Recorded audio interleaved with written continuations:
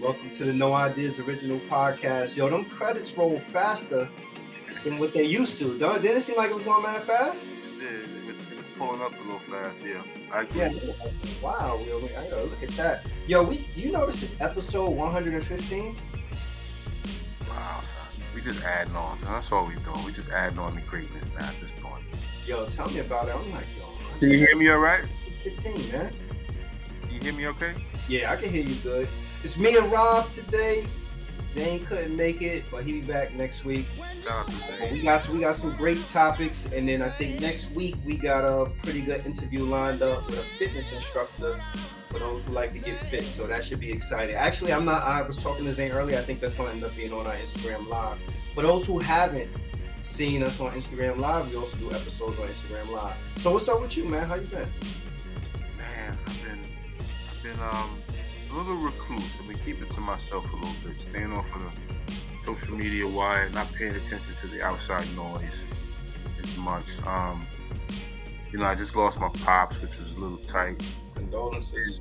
Thank you, brother, and a good friend of mine too, who I grew up with, and it just put me in a reflective state of my existence and where I am in life right now, being grateful for the moment.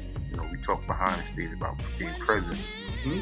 Being very present is necessary to go through any, in my opinion, shortcomings or setbacks that you need to just be present in and understand from it and learn from it. Yeah. And it's taught me a lot. So I'm glad I took that time to do that and change my diet a little bit, change up a couple of things. Yeah. You know what I think is like interesting about like losing a parent is that you lose a parent. Yeah, but you know what's fun about it though is like and your parents, if you have like any kind of relationship with your parents are like larger than life. They like these huge figures in life, and no matter how big you get, right, and how small they become as you get bigger, you always view them as this big entity.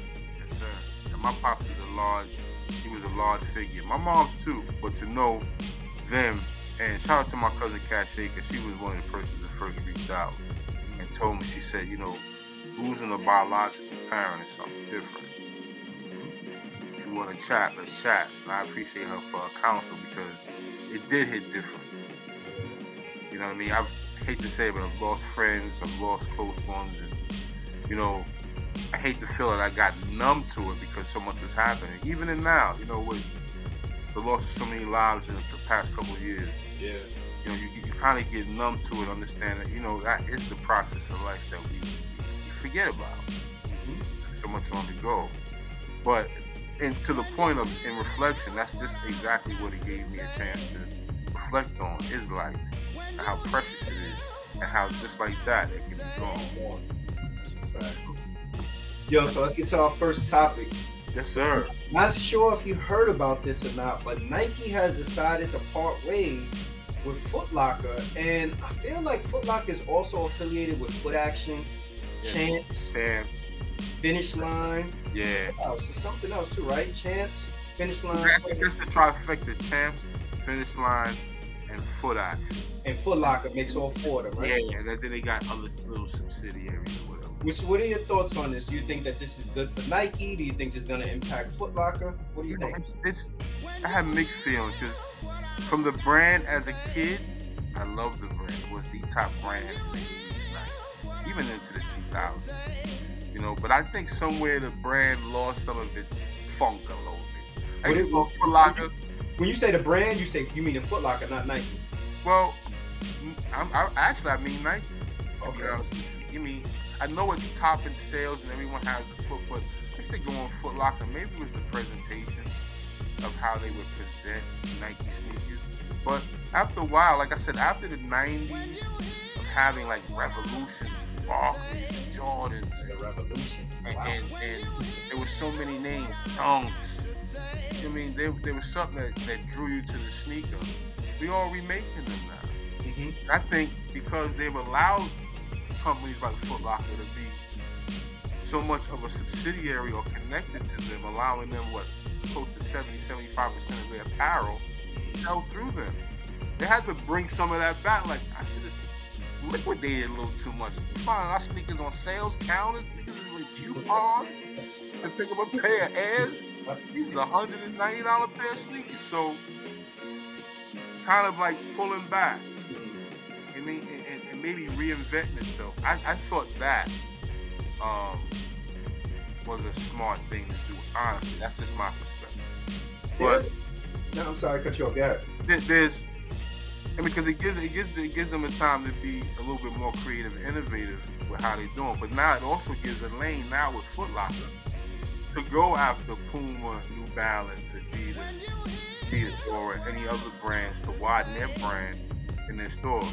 But there's another part. I hear Foot Locker is going to keep Nike. They're going to keep it going because Nike's responsible for about over 50% of their revenue anyway, in comparison to the other apparel. So it's going to be a negotiation. What you said, I think is spot on. Like in terms of Nike and the brand, and Nike has stopped really in terms of creativity. I think Nike hasn't really pushed the bar.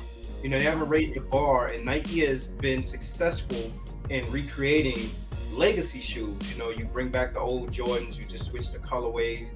The Dunks, the Jordans, the Barkleys, they bringing back Bo Jacksons again. Like that's kind of their bread and butter. And their sneakers are signature.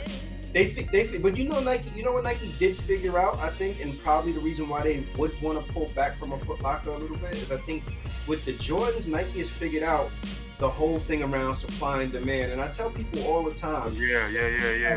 As a kid, if you wanted a pair of Jordans, you just had to come up with the money. You could get them. But what happened was now they've made them scarce. If it's an exclusive shoe, it's scarce. So rather than mass producing it, they produce limited quantities of it. And producing limited quantities of it drives the demand up. People want them more and more. Right. Truth be told, Nike and Foot Locker, a lot of their revenue comes from Nike products, but they don't make a lot of money on a shoe. Nike makes a lot of money on the shoe because what Nike does is Nike gives the people the shoe and tells them this is the retail price for the shoe. Now, in order for people to actually get a Jordan or any of those good shoes, you have to take a ton of those other shoes that nobody even wants. People don't realize the best, and I said this before when we had Keeks and Tipsy on, the best selling shoe that Nike has every year is not a Jordan, it's not a Dunk, it's not any of those. It's actually like a mall walker type shoe that a nurse would wear, kind of shoe. Right, and I think the reason why Nike is probably considering leaving Foot Locker and why it could be detrimental to Foot Locker is because Foot Locker makes probably majority of their money on upselling customers who come in. So you come in, you pick that Jordan from them, and it's like, you want to get the hat to match, you want the socks, you want the album and all that. That's where you probably could get their money. If the suggested retail on the shoe is $170 and Nike is telling you, you can't mark it up beyond a certain limit, and Nike don't play with that. Nike, if they catch you marking it up more than what it's supposed to be marked up or backdooring it, they can pull your contract. That's it. And so and never deal with you again. Yeah. So I think that like with other brands emerging, when you see a huge influx of Pumas now. Pumas coming back on the scene. I see Adidas, trying to make a push. Reeboks, like things like that. And I think the other thing, I think Nike's probably figured out. It's almost like why do you need the distributor when you could be the direct distributor? Exactly. It's like why do I need Foot Locker when we got Nike.com and it could go straight from our warehouse to, and I don't know how this works. I don't know who foots the shipping bill for it. If the store foots the shipping bill for the shoes when they get them, or if Nike pays to ship them to the store. I don't know how that process works. But it's simple to me. It's a simple mathematics and business common sense would tell you, like, why do I need you to distribute it if I can be my own distributor? I can control my distribution, and what companies like this are doing more now, they're making their own brick and mortar. They're making their own stores. So if I can deal with you come to the store, I ain't got it. I can go online and have it shipped to you. I don't need Foot Locker. And it's funny how Foot Lockers in these malls are dying out left and right.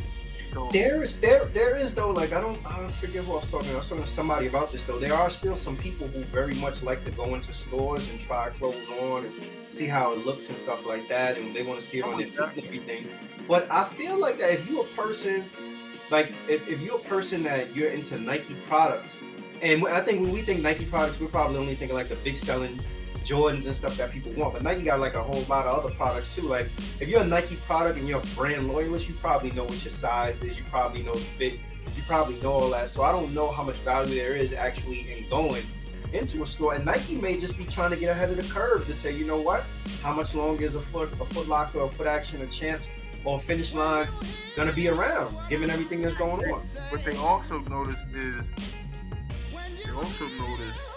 when a sneaker drops, like a Jordan, the type of attention that they garner, you know what I'm saying? They go to these stores, they sit out there, they want that attention coming to them. You know what I'm saying? That draw attention to get them into, the connection with the customers. They're trying to just eliminate third parties altogether as far as their product is concerned.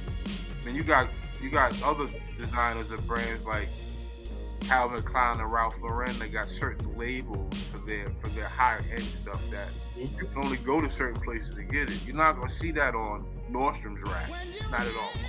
You know what I mean? So they're trying to bring back some, in my opinion, I think they're trying to come back and kind of revamp things with how they move forward with the market. I mean, I can always be there.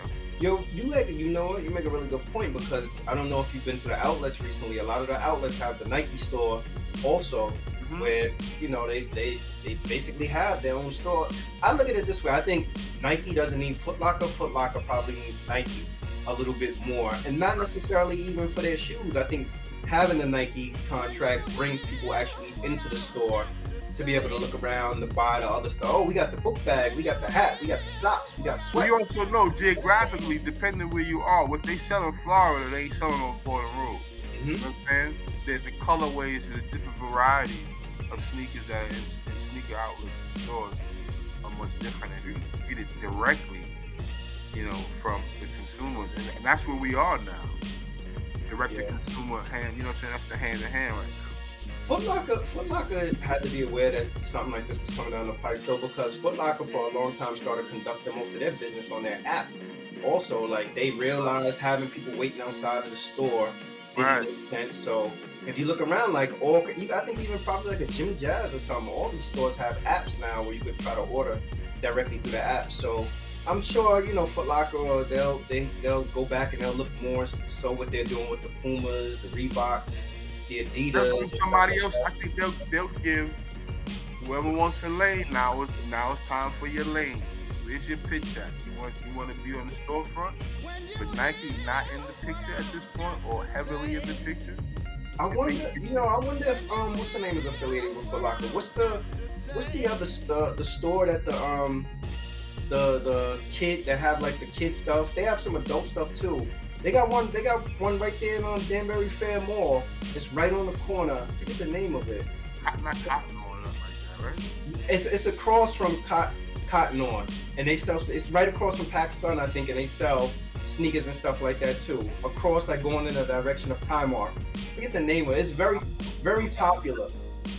Oh damn! I can see it. I can walk. Journeys. Right. Yeah, I wonder if they're affiliated with Foot Locker.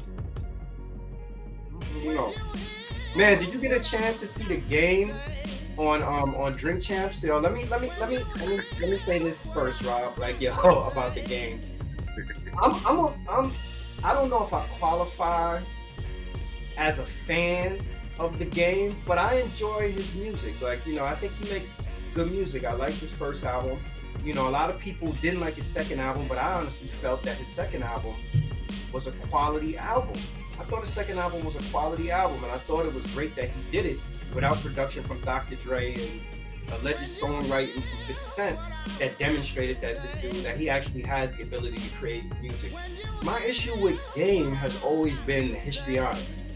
And I think that his histrionics supersede his talent. So I get lost sometimes, and it just everything just feels like that he's doing everything for clout. It's like for promotion. Yeah, it's like, yo, all right, so you gonna drink two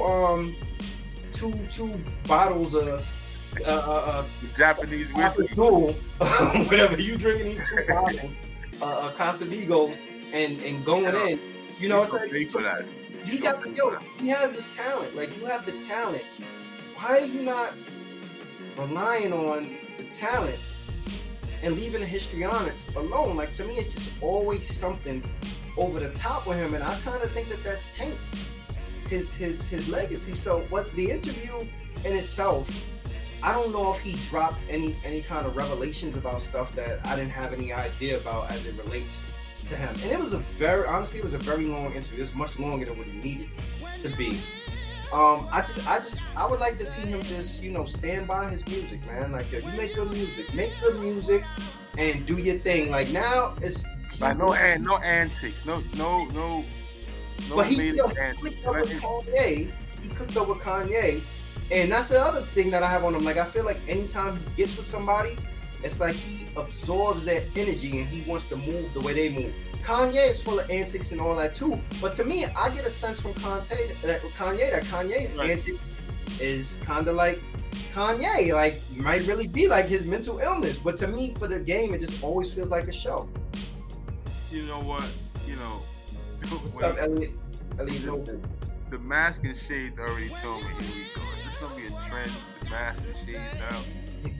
So I already knew that was going to right? The Kanye joint. Yeah, that was going to catch anyone who is dangling fruit. And he lined himself with Kanye a lot. You know, giving him praise.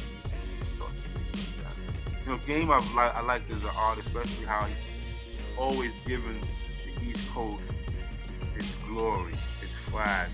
You know, even though he was living how he was living, he would always credit the East Coast for influencing him. Oh, he's a hip hop historian. Don't get it twisted. The dude knows hip hop. He knows his hip hop, and he's like in two parallels. You got that world that we have no idea about, because even though we spoke about, you know, how did it start and all that, we probably seen all the documentaries about gang life. But then you're purists of East Coast culture. Then where do you fit in? Like, it hasn't been like a paradox for him growing up. And then imagine, you know, seeing what he saw or witnessing something as the magnitude of losing Pac and Big right when you're in high school in your formative years. It could have been, it's just normal. Then he thought he was going to die like Pac. That's what this guy's character. But, you know, The Hate It or Love It, that was one of my best. I love that song. And if he did have an opportunity to be at Super Bowl, that would have been the song to play, especially with 50. But you know, the interview was all right. The drinking, son, he went to buy a ring, chimes on it. Everyone's monetizing every action that they move. Man, I have this book, yo. I want to give it to you first because I know how you get it, man. The Age of Surveillance and Capitalism. Everyone got this book, man. Yeah, I'll check that out. I might give it to your professor ass so you can go through it for a quick second. But listen, man. You know, the Game has made himself who he is today. Whether he thinks he's better than him or whatever he has going on in his mind, his beef with Jay and all these other things. But one thing he did say that did stick out, I think it had to do with drill music and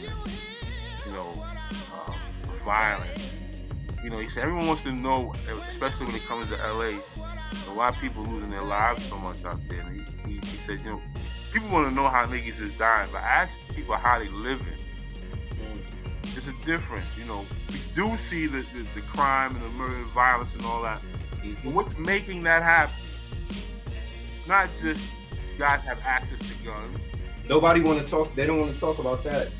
They don't want to talk about it. They want to talk about dying, but they're dying at an enormous rate. How are they living? What's going through their mind before they do their act or whatever it is that they're doing? That stuck out coming from someone who lived in the gang culture all his life.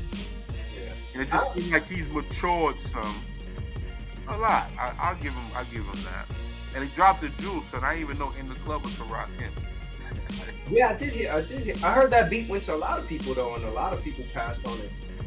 As far as that would have been fly for Rakim if he did that. That would have been as far as him not being at the Super Bowl, like I don't think it's it would have been cool to see him there, but him not being there, I don't think it took anything away from it. Yeah. I also think that like his comments about like him being better than Eminem, I think that's what you're supposed to say. I don't.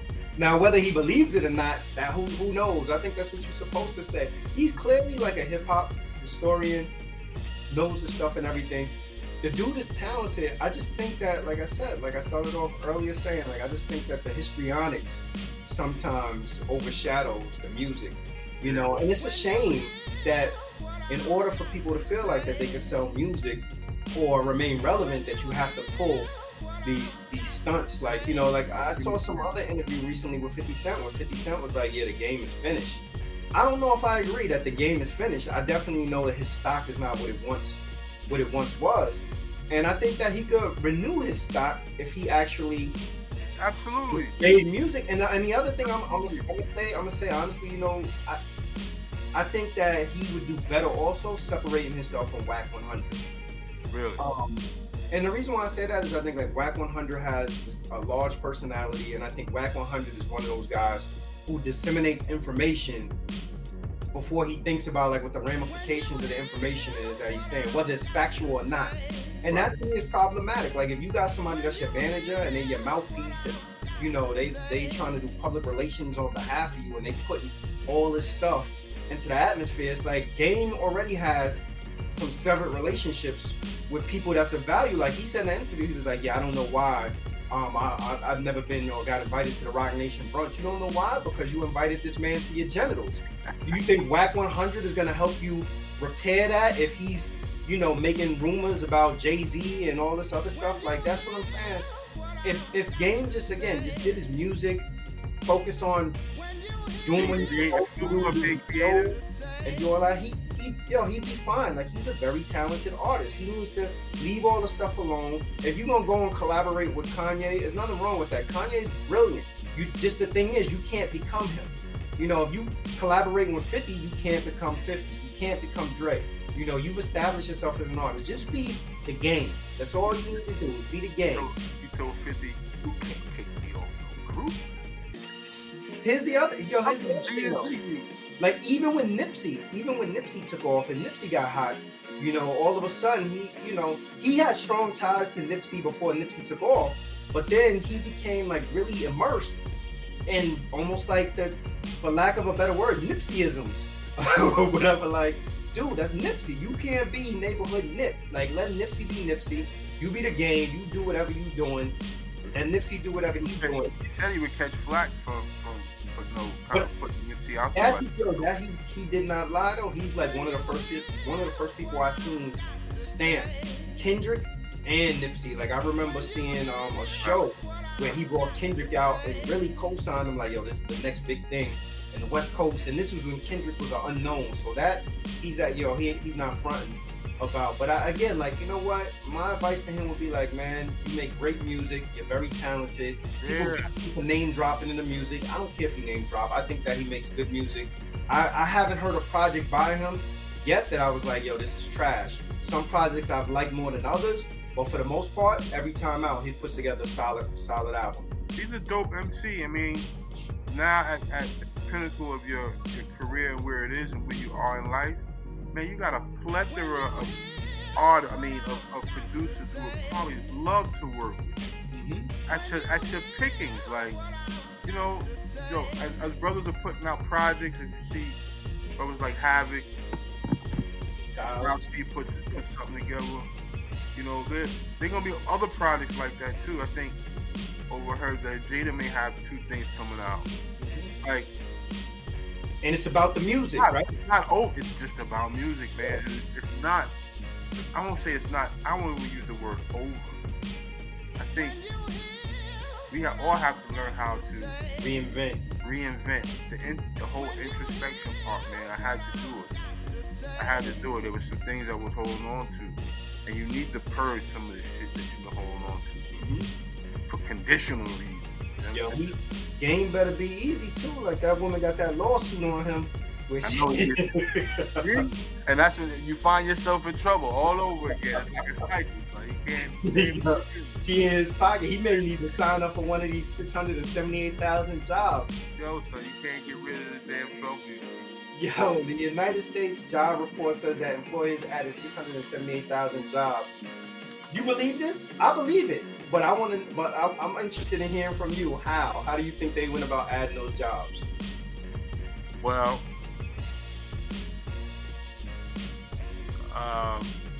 what hit hard was bars and restaurants. So those are back up and running. Mm-hmm. That's a good portion, man. People are back. You know, they're opening up the world again, so to speak. Just because of where I am and where I live, I can tell construction has picked up because I can't even find my contractor now. So he got busy. Before he was looking for jobs. Now he's like, now you don't need me no more. I gotta see him sometime in April or May or something. Factory jobs I heard are up too, and they said that 90% of the payroll that was lost during the pandemic has recovered. I mean, how do you measure that?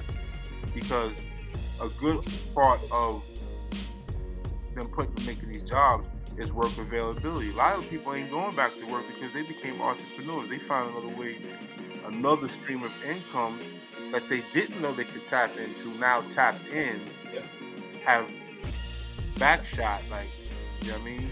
And they could be skilled individuals who are in positions that you may need to fill that position now. Yeah. You know what I mean? So, that's a big number, to be honest with you. And then, with inflation and how it is, I think other jobs, so just say, bars and restaurants, 200,000. Construction companies, 100,000. Factory workers, throwing another 50,000. I guarantee you what makes it the next portion is that war. You think? War has something to do with that number. I think you got some people enlisting that we don't know. These secret numbers pop out of nowhere for some reason. It's random, right? You know what I would have 100,000 jobs. I mean, it can be done. I'm not saying it can't be done, but you can question the numbers always. Yeah. You know what I attribute it to? I think you make a good point with like the entertainment industry coming back around. I think a lot of it has to do with. So once upon a time, I thought that once unemployment benefits ended, that people would go back to work. Unemployment benefits ended, people didn't rush back to work.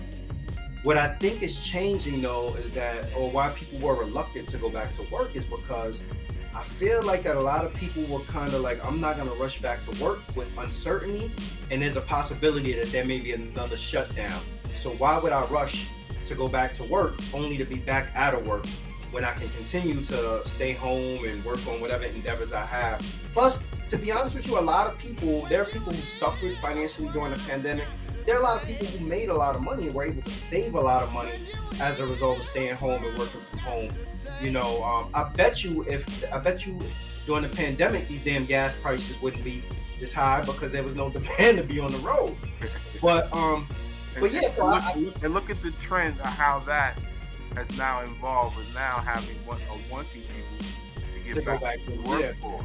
I feel like that the reason why that number is a legitimate number though is because I do see like there's more and more public information or public outcry and public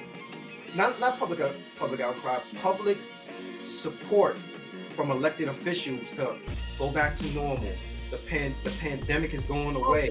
Resume your life. Couldn't wait to hear that word normal. Go back out. Go do this. Go do that. Go back to work. This, that. And I think that endorsement is the right word. And I think getting that endorsement that life is going back to normal, I think it's helped a lot of people in a manner of not necessarily hearing that, okay, everything is okay, it's all good, it's safe to go.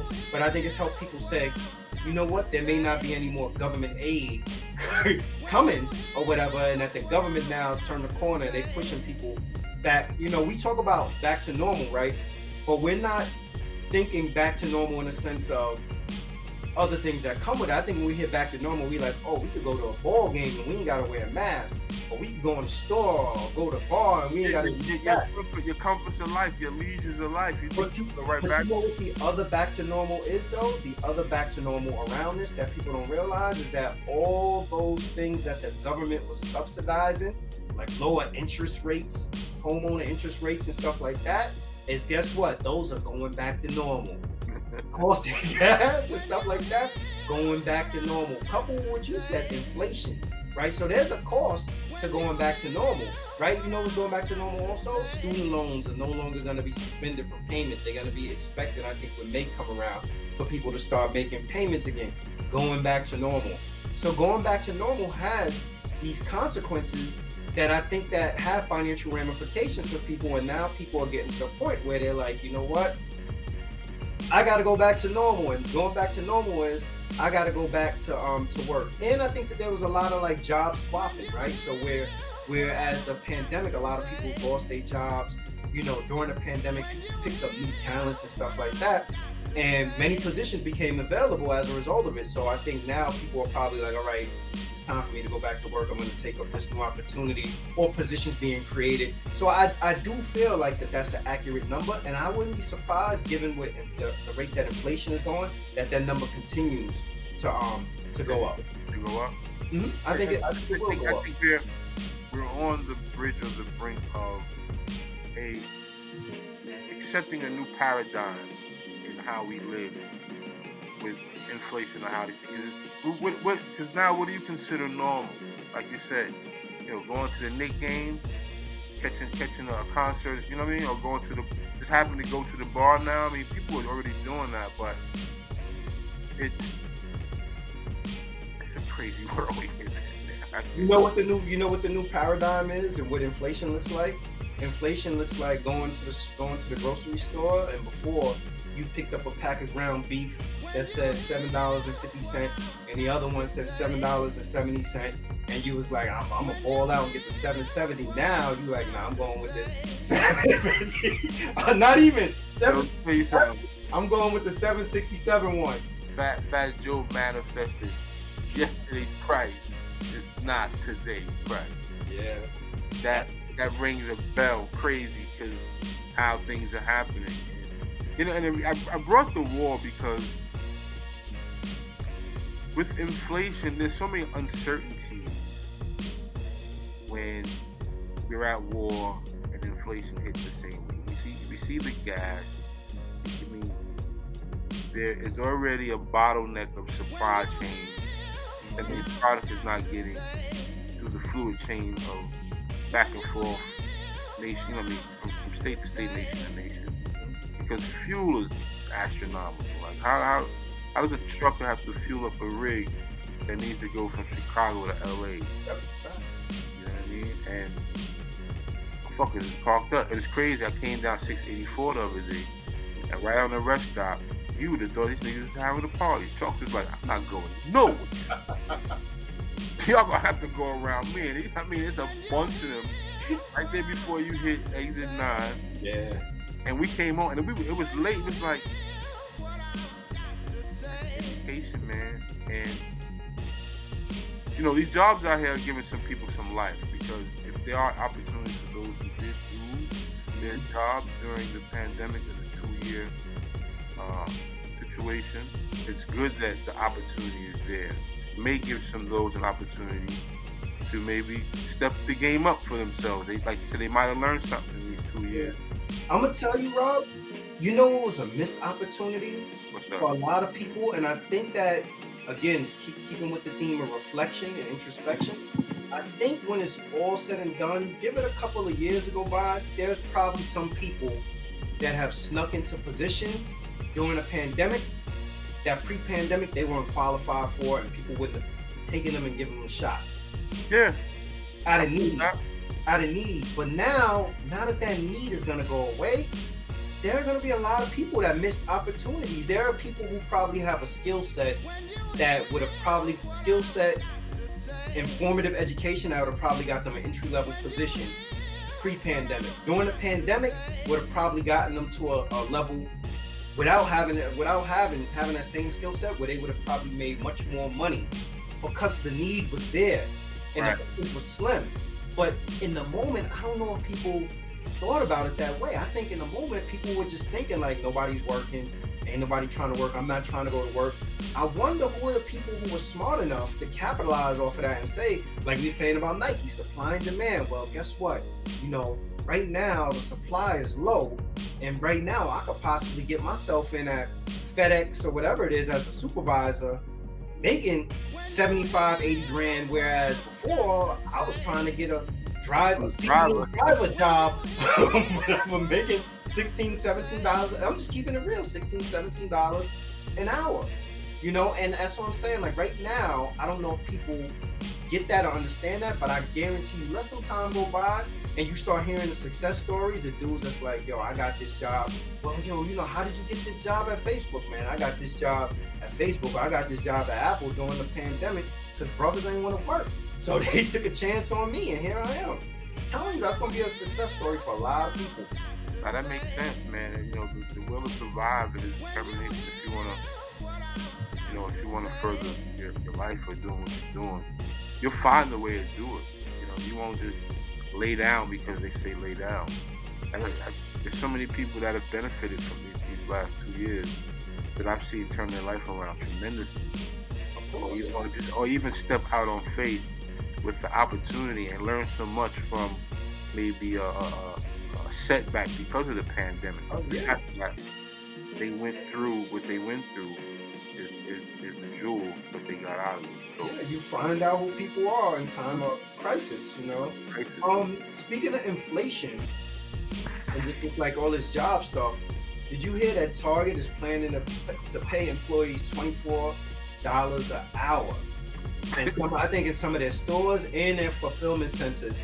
Now, this is it to me. I look at something like this and I'm like, wow, like $24 an hour. That's a $9 raise. That's, you know what? That's freaking, what does that probably come to, about 50 grand a year? Something like that. I look at something like that and I say to myself, on the surface, that's great that they're gonna pay people $24 an hour. But the other part of it, I look at it and I'm like, that could be a killer to small businesses, like similar to like the Walmarts of the world that come in and small businesses can't compete with. And then the other thing I look at it and say, in the same vein as inflation, if your town has a Target that's paying $24 an hour and it's a smaller town, what's rent gonna be? Isn't there gonna be some sort of adjustment for the cost of living? Like, it has to be. You would think that Target is doing this because maybe they're ahead of the curve because they know the cost of living. Well, the cost of living is definitely already up, but let's say Actually, yeah, it has risen. So let's say, remember back in I think it was probably the summer, they were floating the idea of raising the federal minimum wage to something like $20 an hour or something like that. They raised it to 15, and now raising it again to 24. Well, you could do that if you target in Manhattan, but right, you got to be in a heavy supply area. If we're talking about raising the minimum wage and we raising the federal minimum wage, how could you raise the federal minimum wage to $20 an hour in Iowa and think that small businesses can afford to pay somebody $20 an hour when the stuff that they selling probably is not? It's just, you know, like that. There's a disconnect there, and I think Target could get away with it as an employer because the size and the magnitude of a company like Target. But I don't think it's going to be every Target that has. I think it'd be selected locations that can handle the volume and you know, that type of payout. You know, I mean, imagine what overtime is for someone getting paid 24 hours an hour. Target could foot the bill for it, but I'm saying. But they call it a $300 million employee pay and benefit package. If I'm a landlord though, and wherever I was in Standback, Arkansas, or sweat bucket, sweat bucket. Kansas. There's a town called Bucksnort, Tennessee. Yeah, and I'm out in Bucksnort, Tennessee, and I'm a landlord, and I know my employees getting $24 an hour. Am I still going to take $600 a month for rent?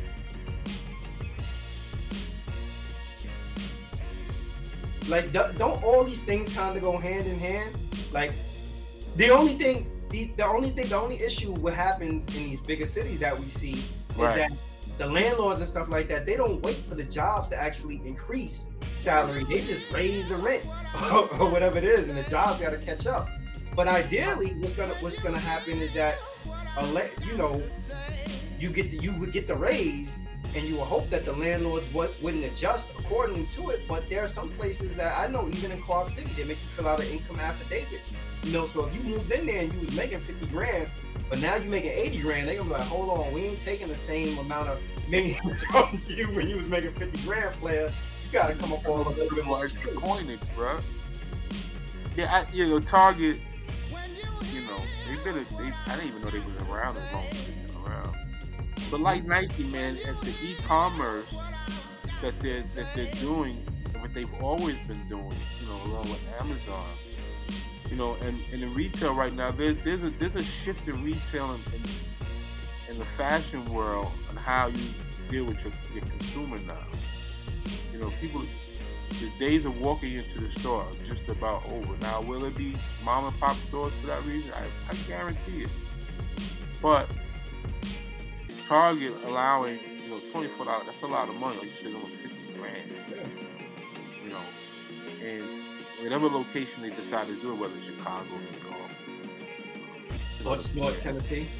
Bucksnort, Tennessee. $24 is just like a lot of bread, man. For someone who probably was okay with $15, $12, and there are people in certain areas that live that's their yearly income. So you double that now. Now, will the landlord now knows? So look, so you got a little extra cream off the top. So let's say hypothetically they paid $24 an hour at Target in Bucksnort, Tennessee, but a teacher with a master's degree get $20 an hour. What's the incentive to be an educator? What's the incentive to be have a part? Exactly. You gotta deal with kids. Like I deal with these snot-nosed kids. And I can go to Target and fold shirts and get $24 an hour.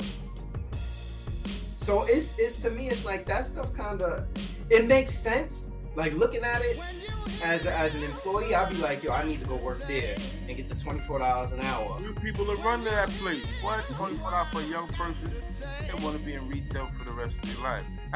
Something like that. There's something. Someone did some research on something about,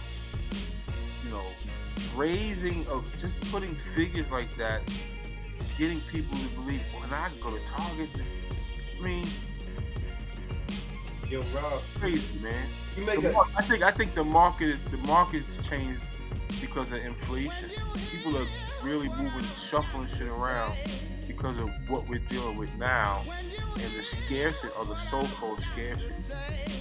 You make an excellent point, though, Rob. Just what you just said. You was like, the youth would run to get those jobs. When you think of Target, like those salespeople and people on the floor jobs, you primarily think about youth, right? The same way when you think about like a lot of the McDonald's jobs, you're primarily thinking about the youth or like the frontline staff. If they're paying $24 an hour, you think the youth gonna get those jobs? The youth ain't gonna get those jobs. Yo, adults are gonna be running to get up. This is a $50,000 a year job. So going to the 16-year-olds that previously would high collar would get those jobs 16 to 18. Now you're gonna be looking at people like, yo, for 50 grand in Bucksnort, Tennessee, I could take care and support my family on 50 grand a year. That eliminates youth and teenagers out of the equation altogether from getting a job. That's what I'm saying. Like that, raising it that astronomically has bigger ramifications than people realize, and it's gonna impact a whole bunch of other things. You're gonna have dudes that's like, yo, you know what? I was thinking about finishing junior high school, but yo, I heard they hiring at Target, so I'm just gonna chill out once I get 16. That type of increase says something more than what you're actually seeing. You know what I'm saying? Like, there has to be a change in structure. I think one of the things the CEO of Target talked about in the interview, he talked about new renovation of the building, always investing in staff. Target is up to something other than just paying people extra to fold some shirts and be at the front of the store. I hope so. What's going on? There's something else down the line going on. Maybe it's how Target now administers service to the public. It's going to be something different and changed, but now you need someone to be paid that amount. I hope so. And you know what? Like the other competitors in the town that Target comes to that's paying that amount, they can forget about it. Whatever they selling, because Target sell everything from groceries, the clothing, the medication, it's everything, man. Electronics. It's a wrap. It's total wrap. I'm gonna tell you. They can almost be just like Amazon and become a brand where, and not for nothing. I got some decent looking stuff. Look, I'm gonna tell you what's even more scary though, Rob. You walk down one of them Target aisles and look around, you be like, that looks nice in my back. Yeah. You know what's even more scary, Rob? The fact that if Target raised it to $24 an hour, and $24 an hour becomes the what's called the entry level hourly position, then what does that tell us that the economy is and about inflation? If $24 an hour is a starting position, then I'm concerned, because then that means how you call it, you need to make double that to live usually. Double that to live. I mean, seeing gas prices at $6-7 won't be a problem. Yeah. To be able to afford it, so to speak. Yeah, I've been seeing a lot in terms of stuff that's going on as it relates to violence across the nation. Of course, in New York, there's a lot going on. And it seems like every time I turn on the TV and people start talking about the violence amongst the youth, they always weave in this correlation or this narrative about the parents. So if a kid commits a crime, they automatically say the parent failed them. If a kid gets killed, the parent failed them. If a kid is making drill music or trap music or whatever it is, the parent failed them. There's a huge emphasis placed on parents failing kids when kids commit some sort of infraction. And I just I've been thinking about this for a long time, and I'd be interested in hearing your perspective on it. Do you think there's a correlation between youth violence and youth behavior and parenting? And if so, how? And when I say that, I know it's a loaded question. When I say that, do you think it's okay or acceptable when you see these instances where youth may have perpetrated gun violence on another youth or robbed somebody, and people say, well, where was the parent when this youth was doing this? No, I don't. What I think, what makes the correlation for an offspring, meaning the child, to be very violent is that the child would have to been consumed or been in the environment influenced by a violent parent, in my opinion. That would conduct the behavior of the child, because that's what it's known and grown up, and it's witnessed in how to handle a matter. Now, parenting comes from a lot of different things, man. One, influence. I mean, you can punish a child and they hate you. You know what I'm saying? Don't want to talk to you, now want to go do something heinous just because you told them, no, you can't watch TV, you can't, no, it's privilege. I don't think there's a direct correlation, only under the pretense if that child lives in a violent environment. I would say. So there's other variables. Right. I would think that would be the only positive correlation you could say. Well, damn, son, little Smitty smacked Shorty because he's always watched his pops smack his mother. You think that's how you handle business. You don't talk back to him. You know, I've even heard that as growing up and seeing how dominant the male figure can be to a woman, almost so domineering that they're petrified. You know what I mean? And that was learned behavior. You know what I'm saying? To where it went from generation to generation. And unfortunately, there's some men that still do that. So in that correlation, now, you know, 3 factors to young violent people say poor supervision. You know, what are you watching your child do? You're paying attention to signs, and if you are paying attention to signs to see a sign, are you doing something about that? Do you have a conversation with your child? Do you have an open door policy with your kids? Do you keep secrets from your kids, and now that your kids find out that you done kept some shit, and now that they know, they feel like they got a spade card on you. Now, well, you ain't tell me about that, but now I can do what I want to do. You can't, you know, now you got to fight with that tug of war.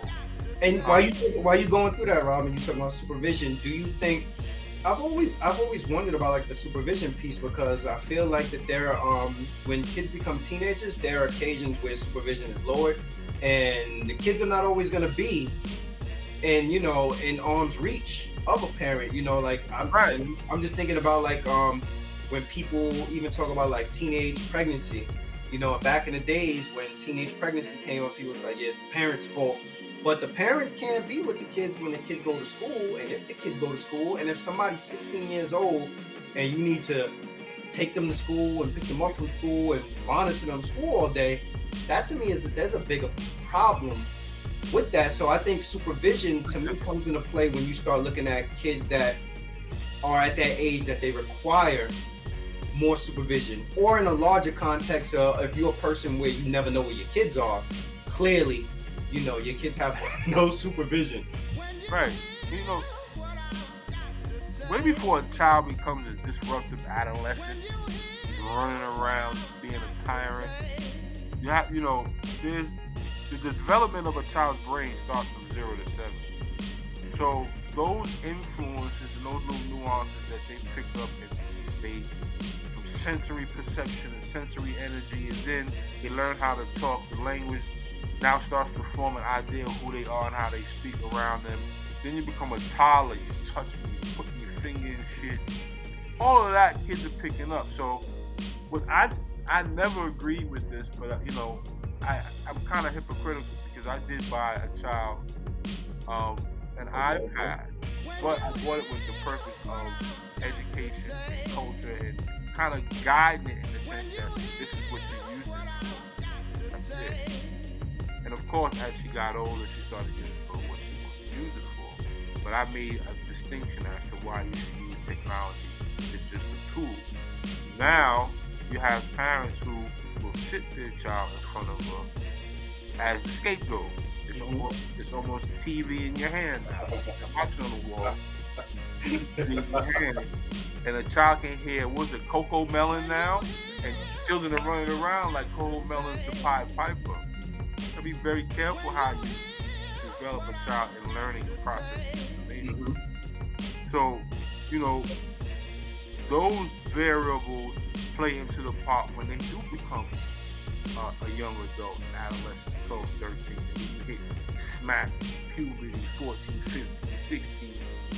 If you caught mommy and daddy messing around, you're curious. You're curious of your parents' past.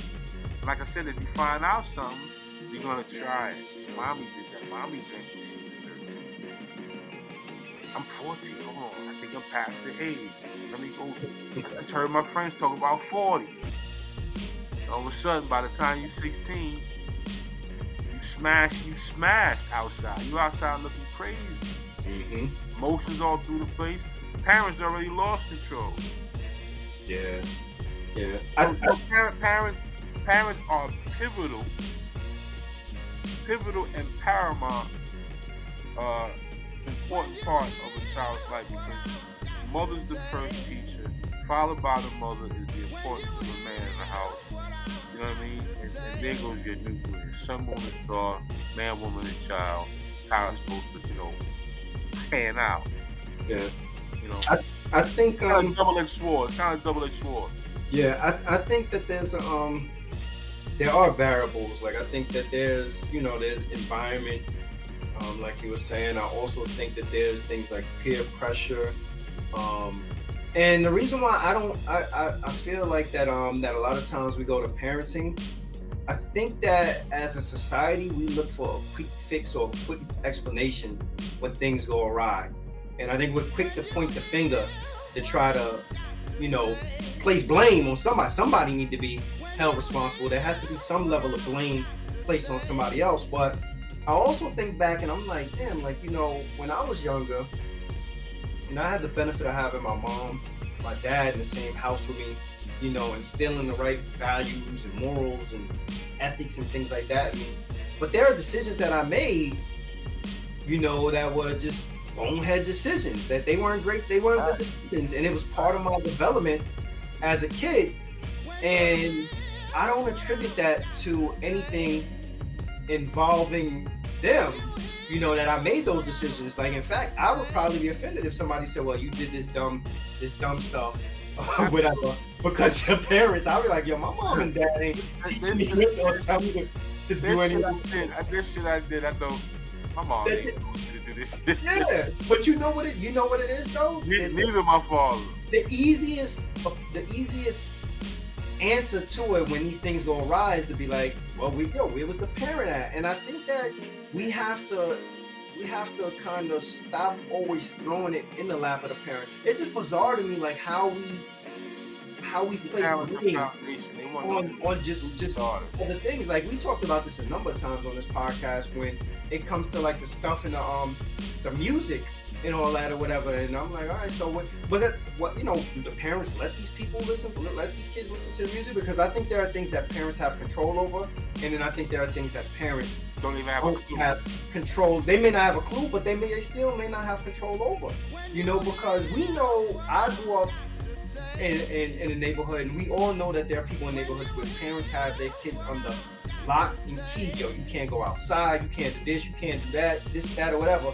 But when they get outside, don't they usually be like the wildest person in the hood to cut loose and do whatever it is? Children learn what they live. Yeah, you learn by your environment. If you can master your environment, I remember me living right there, 156 Jackson Avenue, St. Mary's Project, and growing up from the ages of damn near infant to I was able to go outside 6, 7, 8 years old. I would go outside. I'd be the only one outside 7 in the morning.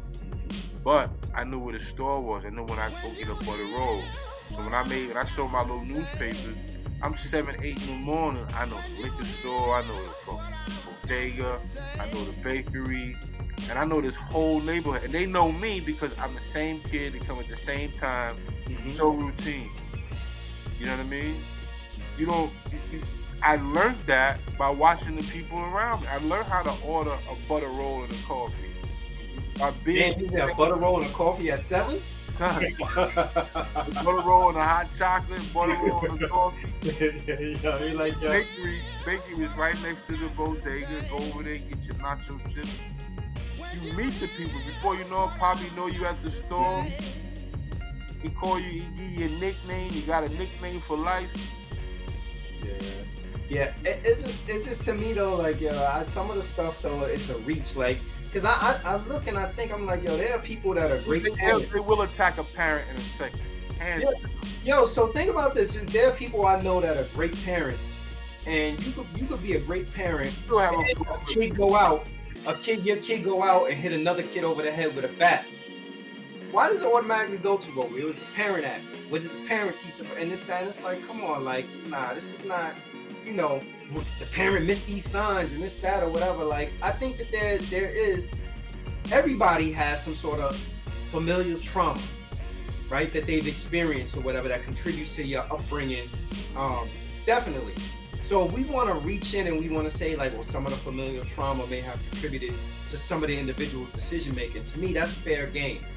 But I think when you start throwing everything on blame the parent, and I think like you blame shamming, you trying to destroy someone's outlook. We're looking for an answer. That's what you're looking for, an answer. And the easiest thing to do is to place blame, and you're not gonna place blame on the child because we all know this. We're gonna be like, well, this is a child. This child cognitively, this child's brain isn't fully developed yet. They have, they're still a kid. They won't know right from wrong. There's all these other things that go into play that may be legitimate. Like, you know what? Maybe they, they aren't fully developed. Maybe they have this. Maybe they have other things going on. But some of that stuff, like there are people that make bad decisions growing up. There are kids that unfortunately just make bad decisions or have done something that have impacted their life because they made the wrong decision at the wrong time. And I don't necessarily always connect that back to that the parent was horrible because they made the decision. Because the flip side of that, to kind of juxtapose it, what if a parent is horrible, but then a kid turns out to be so brilliant? Exactly. And there are tons of cases like that. And we're not making a correlation between that and be like, yo, this dude, scientifically it's been proven, you're brilliant. Your parents must not be shit. Like we don't say that. We just automatically go to your parents are horrible. You did this, your parents are horrible because you did that or whatever. And I don't think that high. I think that's just an easy quick fix to throw it off on the parent. I absolutely think it is true. And you shouldn't, pardon me. You shouldn't outright blame and look at the parent. Now, should the parent be somewhat responsible? Of course, the child is a minor. Upon law, you are responsible for that child up until their 18th birthday, if I'm not mistaken. And that plays a part in how well your communication is with your child. Are you demanding of information? Or, like I said, are you comfortable enough with having a conversation with your child about anything? I mean, there's so many variables. The children also, they feel like they can't wait to be an adult. So you become one and you get a bill and you realize, and once they become an adult, now, because I am an adult, technically, I don't have to share with you anything. Because I'm an adult, I have that right. Yeah. I do. But up until, I need.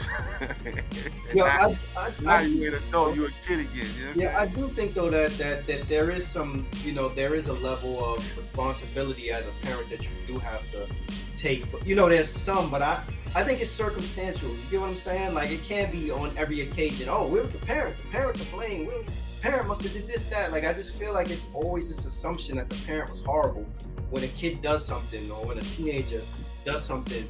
And if as a parent, you're gonna assume the success of your kid, like, oh, the kid is great. Yeah, you did a great job as a parent.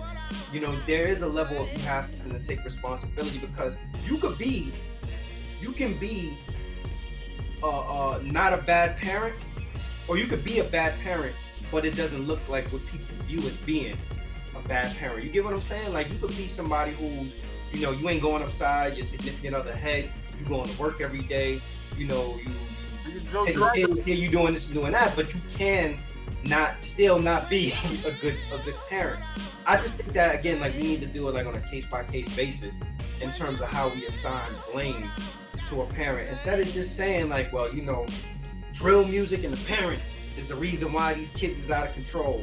Like I see it every time I turn on the news. They automatically conjure up a story about like, oh, this kid was in and out of jail for all these years. Where was the father? And that's so bullshit. I grew up with a kid. I'll leave his name nameless, but if I mention the story, only a few would know. Pops was a diplomat. He was getting paid. Mom was pretty much a housewife or whatever. Their parents separated, but his pops was lacing him up. This kid would steal cars like it was taking time.